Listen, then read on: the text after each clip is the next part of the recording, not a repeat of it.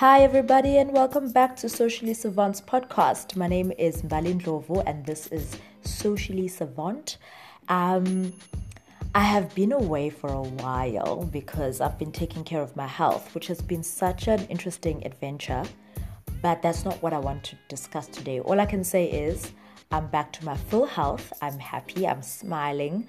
I'm enjoying my yoga mat. I'm enjoying driving around. I'm enjoying just being around people and being around my friends, which is how the topic today came about.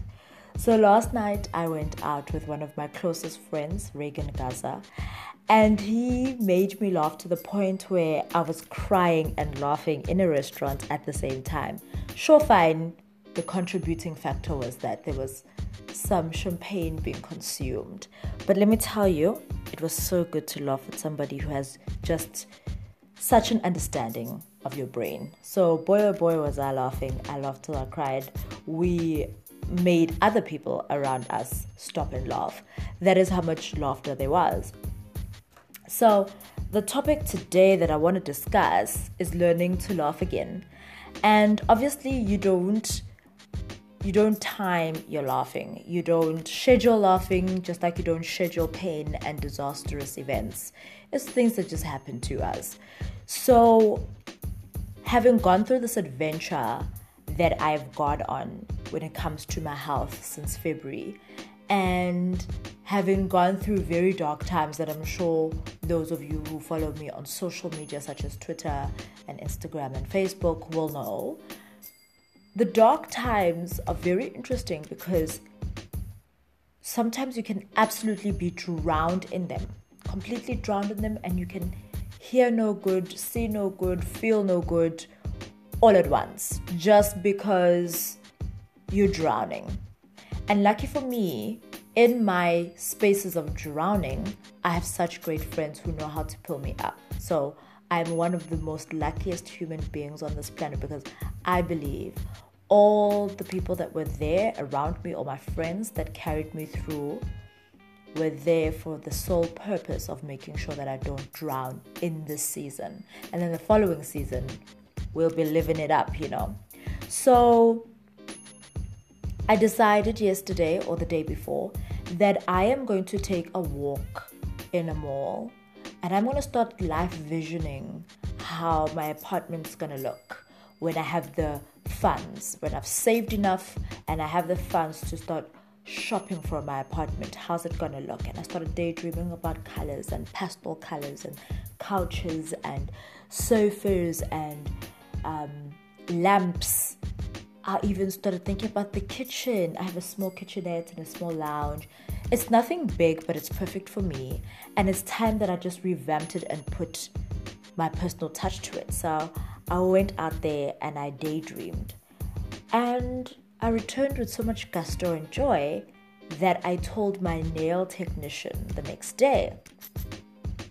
And I was just telling this lady how I just do these random things where I daydream and I look at fashion and I look at decor and I look at homeware and I start visualizing these things in my life. And she said, "Oh no, darling, that's exercising faith." And I was like, oh, okay. Because earlier on in the month of August, mind you, August was my birthday month. I turned 32 on the 10th of August. So all the activities that have been happening have been me saying and asking and requesting to God. And some other people call it a higher power. Other people call it the universe. So whatever you call it, for me, it's God. I was exercising my ability to ask in faith throughout this month. And I did receive everything that I asked for. So when she said to me yesterday, "You are exercising faith," I thought, oh my, you know what? I actually should just pause, ask for the things that I want, and see them manifest in the coming weeks and months. Because hey, I'm learning to laugh again. And so I did that, and I'm anticipating such good news in the coming weeks. I even tweeted about it. I was like, I can feel, I can smell, I can see good news.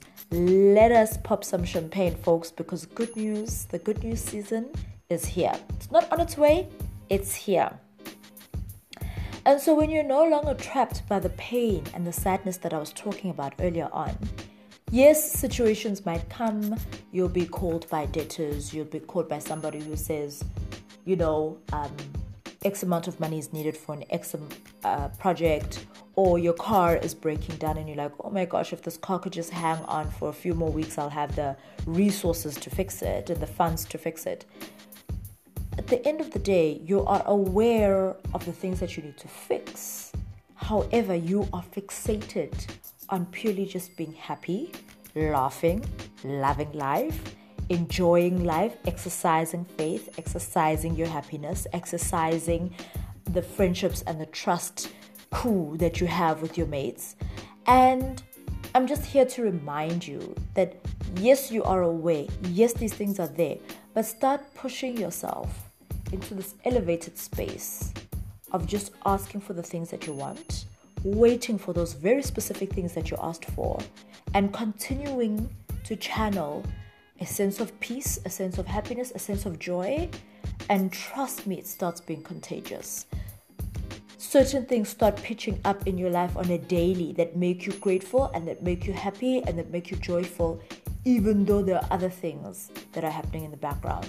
And I'm preaching to myself as much as I'm preaching to you, because last week I was very depressed and it was the last stretch of me trying to get better, and I just wasn't feeling it, and I was so upset and I was so drenched in this morbid feel, until I reminded myself that if I don't focus, I'm not going to make it to the good season. So I had to rechannel my thinking, I had to refocus, and now I'm back with a vengeance. So expect more podcasts in the coming weeks. Expect a blog to be coming out. And as I used to say, and I'm going to continue to say this, I'm hoping that these podcasts are short and sweet and to the point, because nobody has time to waste. So thank you for listening. If you've listened up until this point, I hope that you have a beautiful day, a beautiful rest of your week. And I hope that what I said resonated with you, because it's time that we embrace and let the good news season into our lives. It's Socially Savant. My name is Mbali Ndlovu, and it has been great sharing this insight with you.